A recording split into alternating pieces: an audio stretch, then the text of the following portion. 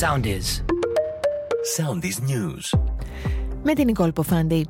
Πολεμικό αεροσκάφος τύπου Phantom κατέπεσε στις 10:30 το πρωί ανοιχτά της Ανδραβίδας στο Ιόνιο.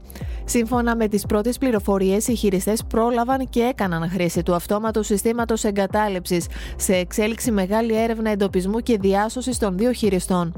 Στην Ιαπωνία για επίσημη επίσκεψη βρίσκεται ο Πρωθυπουργός. Ο Κυριάκος Μητσοτάκης τις προηγούμενες ώρες συναντήθηκε με τον πρόεδρο της Ιαπωνικής Βουλής, συμμετείχε σε συζήτηση με Ιάπωνες επενδυτές και επισκέφθηκε τον διάδοχο του θρόνου.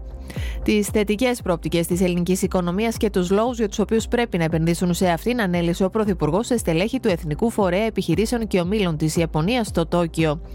Ένας 15χρονος δέχθηκε επίθεση με μαχαίρι στην πλατεία Ηρών Πολυτεχνείου στη Νέα Σμύρνη χθες το βράδυ. Οι ανήλικοι τον πλησίασαν, τον απείλησαν και τον τραυμάτισαν, αποσπώντας του το πορτοφόλι αλλά και το κινητό του τηλέφωνο.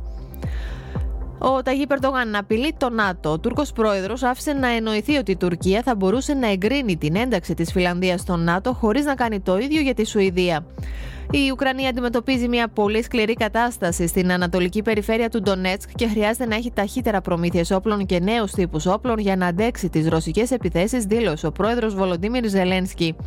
Την ίδια ώρα, πύραυλος έπληξε πολυκατοικία χθες το βράδυ στην πόλη Χάρκοβο στην Ουκρανία, με αποτέλεσμα να χάσει τη ζωή του τουλάχιστον ένας άνθρωπος και να τραυματιστούν άλλοι 3.